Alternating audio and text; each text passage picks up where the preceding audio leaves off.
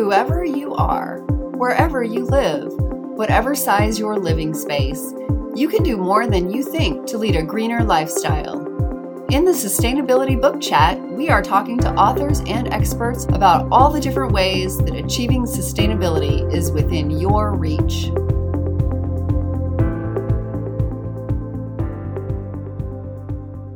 Hello, everyone, and welcome to today's episode.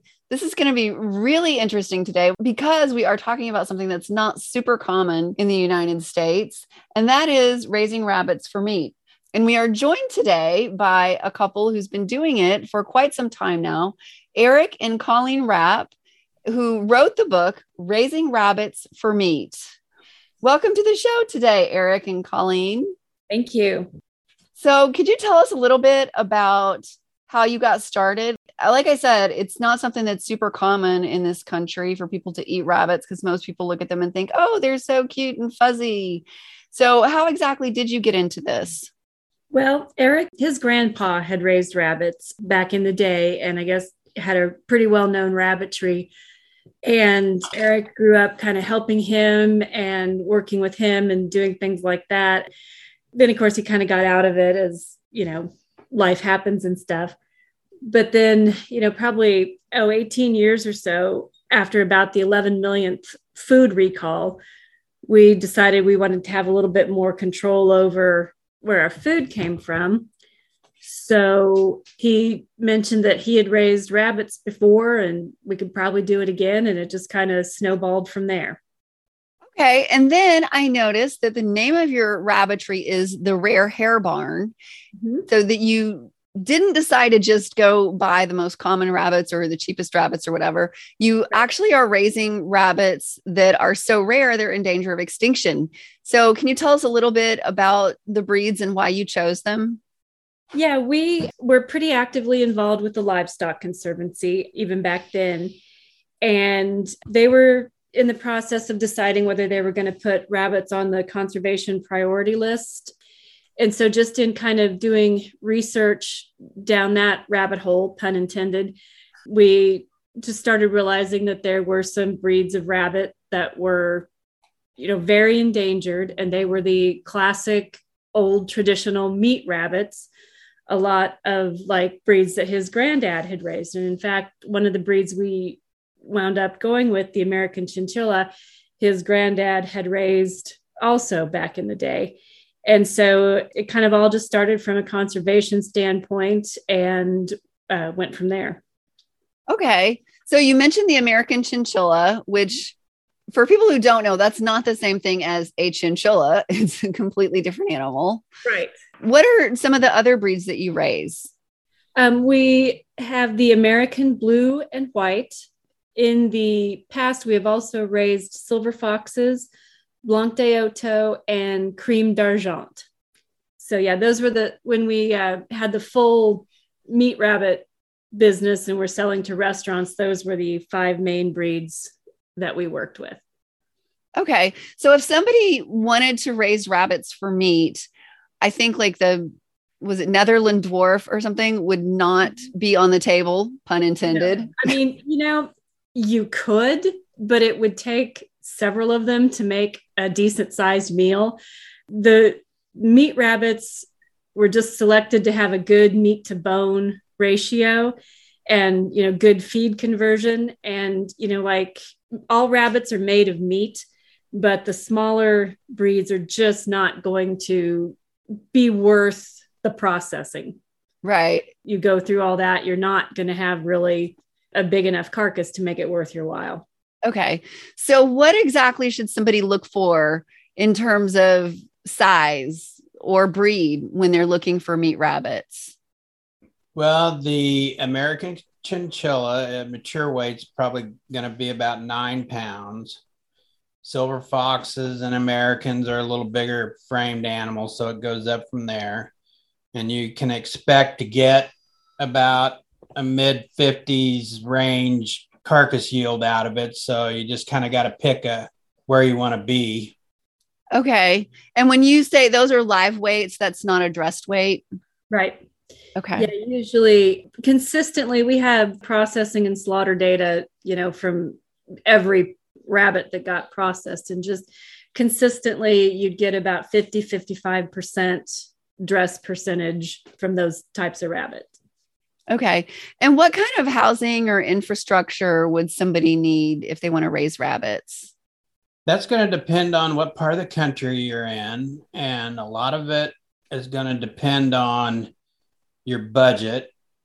And a lot of times it's best to look at more your environment and then figure your budget, because you don't want to cut any corners and then find out, well, I should have built in a semi-enclosed structure and insulated the roof and spent the money on some stuff like that. So if you've got shade trees and it, the climate's a little bit different than like here where we can have all 4 seasons in a week.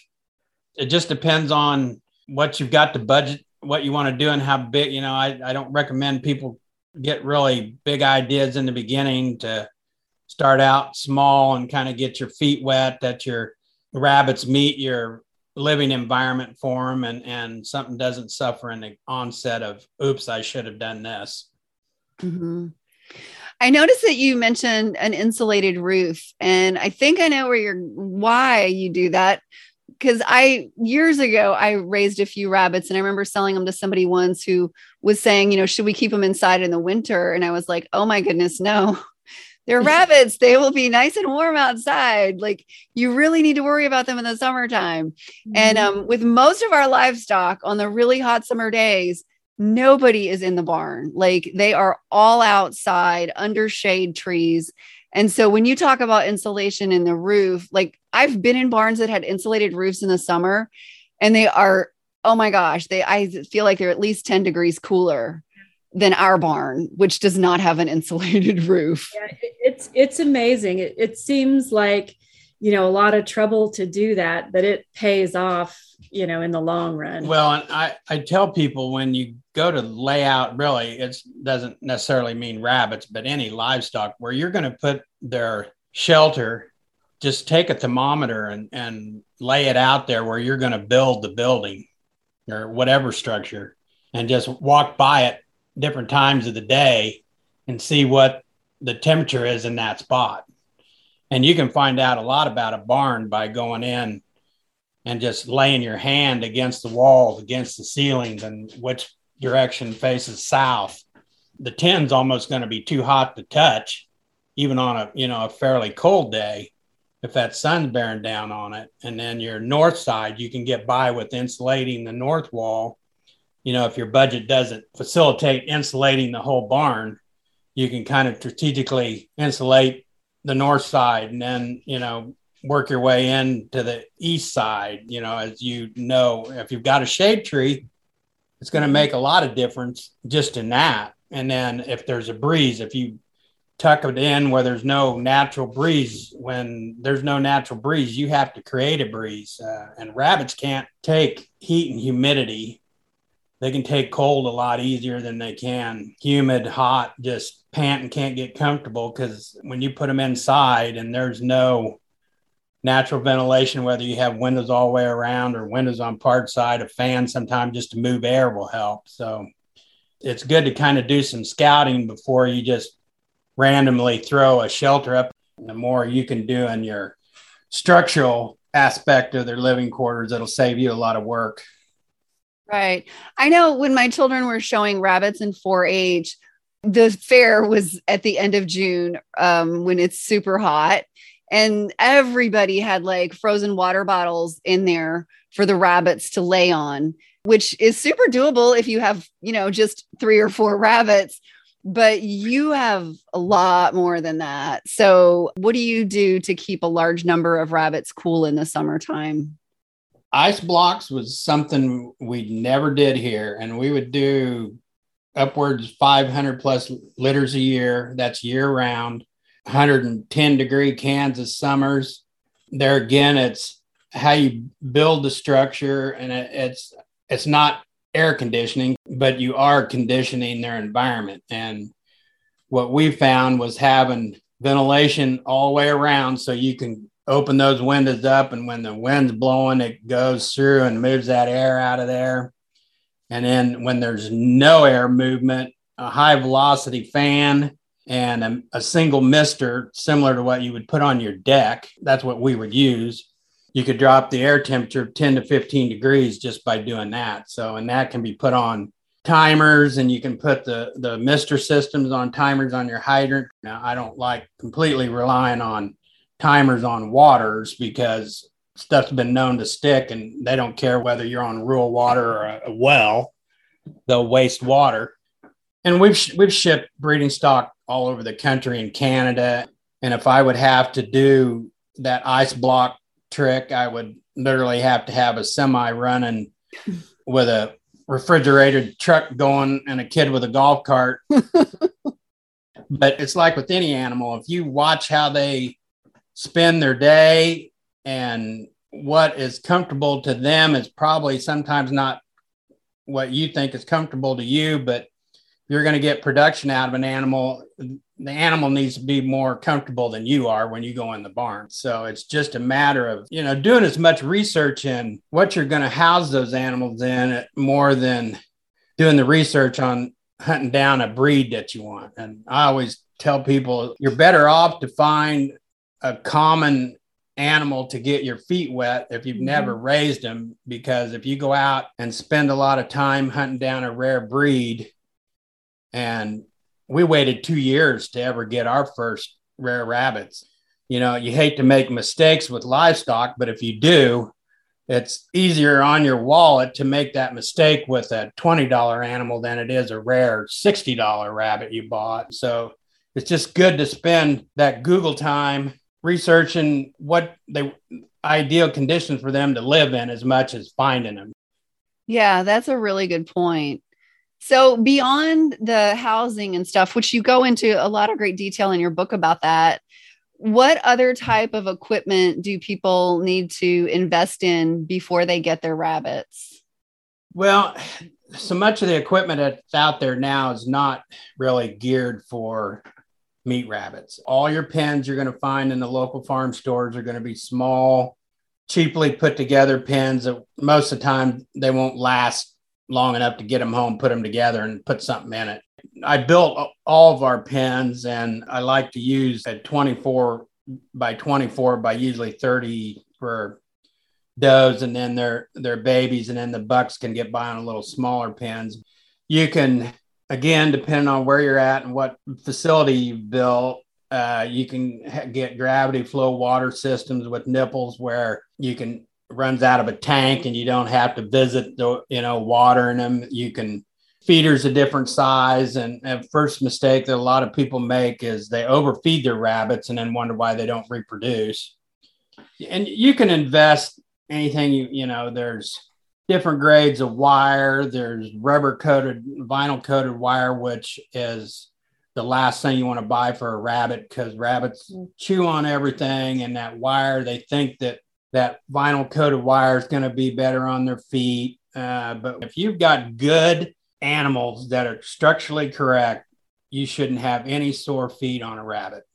And the best thing is to have a plan. It's like right now we're having feed availability problems, which when we here not that long ago, we were paying, it was like $438 a ton for rabbit feed. It's gone up to $500 a ton, and it's not available right now because the plant is going through $8 million worth of upgrades, which is fine, but their production schedule is all out of whack and they don't know when they're going to make it again. We haven't been able to get it for over a month. And now they're wanting to change that feed ration that's a mini pellet designed for rabbits back to the bigger size pellet, which is a huge mistake because the rabbits will waste that. The mini pellet was designed so when that rabbit takes a bite, that bite goes in its mouth. What doesn't go in its mouth, if it's not standing over the feeder, goes on the floor. Once it goes on the floor, it's contaminated and you really don't want to put it back through the rabbit. And so now we're substituting almost $680 a ton feed to cover until this feed goes back into production. And what people want to do is substitute other things in, and well, I'll go out and rake up some leaves and I'll bring them this and I'll bring them that, which you can't do that with rabbits because their stomach's so small. You just can't keep changing, digestive stuff on them. So the thing is to kind of keep that in your mind of, do I have a plan, especially as volatile as livestock is right now with the price of feed? It's good to look a little bit down the track and kind of see, well, what if, can I sustain this? So people should basically feed their rabbit a pelleted rabbit food, and ideally it's a small pellet. Is that correct? Yeah.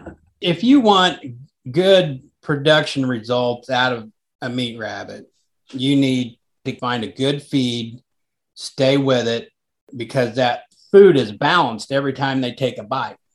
But if you substitute in certain things, when we started this, was not going to use a commercial feed. So I'd found in a 1930s American Chinchilla Breed Standards book rations that they were using back then, that before pelleted feed really became what it is now. It had whole grains like wheat. It had hay ground into it and some minerals. We even bought a grinder mixer and a bulk tank. And so we did a couple batches, and of course it was a pretty labor intensive. Well, then we started using it, and what we found was that the rabbits were raking through the feeders and getting out what they wanted, and everything else was going on the floor. So we weren't saving any feed.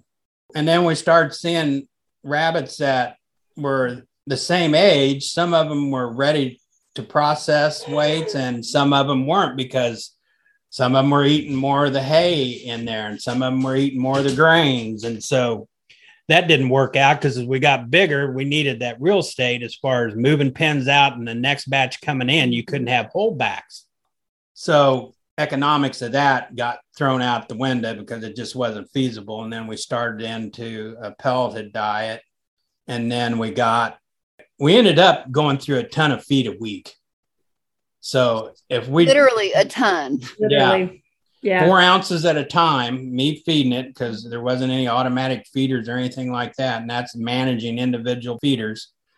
So it's just best to kind of put your numbers together and what do you want to attain out of it. You can do pretty well feeding your family and selling the extra to friends and family, basically making your protein free with not a lot of, expense. So, a lot of people think you just, get a couple breeding rabbits and throw them together and, in 30 days I'll have some and that. And that doesn't really quite work that way. Yeah.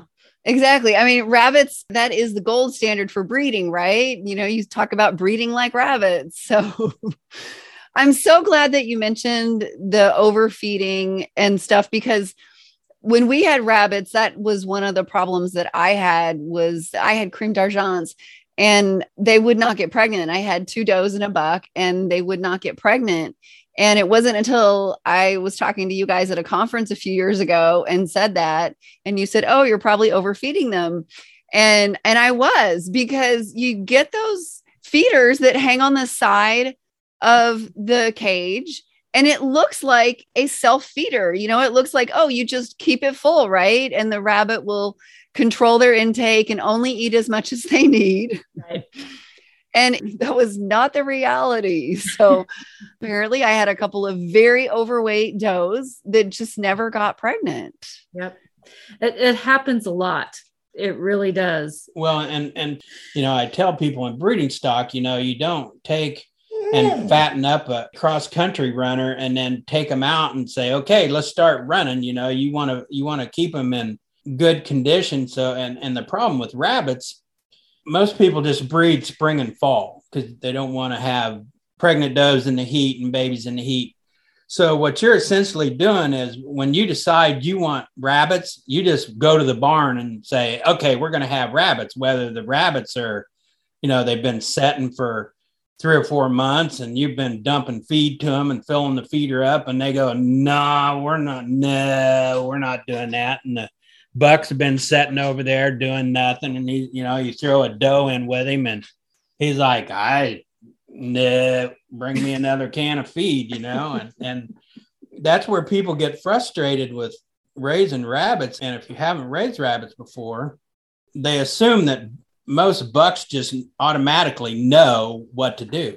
Mm-hmm. And if you overfeed them, the only animal in a rabbit barn that really needs full feed is animals that you culled that you never want to see again, and you want to eat them as quick as you can. And like now, you want them off that feed bill. We even did a research project. God, that's been a long time ago, where we finished some on grass, and that was going to be completely finished on grass and nothing else. And we found out that it takes a lot of grass, and it takes, we had to substitute some oats because the grass just wasn't doing it. The animals all started the same weight. We found that some of them did fairly well and some of them just didn't do good at all. And most people that do grass-fed rabbits don't do breeding stock on grass. They keep that stuff on pellets, and then they do a combination of grass and some pellets. But then you really almost have to design that line of rabbits, and it takes a while to get them to be used to being on grass. You just can't take and throw them out on grass and hope that something doesn't go wrong, that they don't scour. Wow, this has been so interesting. You have got so much knowledge, which is not surprising when you said you've had 18,000 baby rabbits over the years. Like, that's a lot of rabbits. So I'm sure you've seen a lot. And your book is just amazing. Like, I think if anybody wants to raise rabbits, this is definitely something that they should grab. I think even if you're not going to raise them for meat, there's still a ton of really good information in here for people to just simply not make a lot of mistakes with their rabbits, like overfeeding them. So other than overfeeding, is there any other mistake that you see that's really common with people who are new? Well, probably the worst thing is babying them. And that's kind of a odd word to use with rabbits, because that's what everybody wants to do is cuddle them and baby them. And if you study rabbits, the does will naturally wean their babies at about 5 weeks.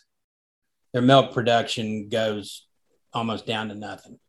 And a lot of people think it's a good idea. Just, I've heard of people leaving them on 8-9 weeks, and, and some rabbit breeds, you can process them at that age, but you're basically not doing anything any good, because once you start seeing those babies eat and feed and drinking water, and get that nest box out of there, because that just becomes a nasty place for animals to be in. Plus it takes up pen space.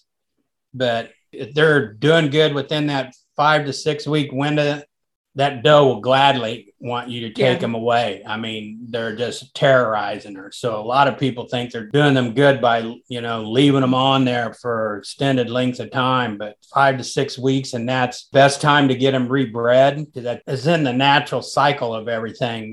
Because at one time we essentially had everything was sold before it was even born. And I even pushed the chinchillas. Before I'd even get the babies weaned off at 5 or 6 weeks, I would go ahead and get that doe rebred, and they would settle. If you had them in good shape, they would settle.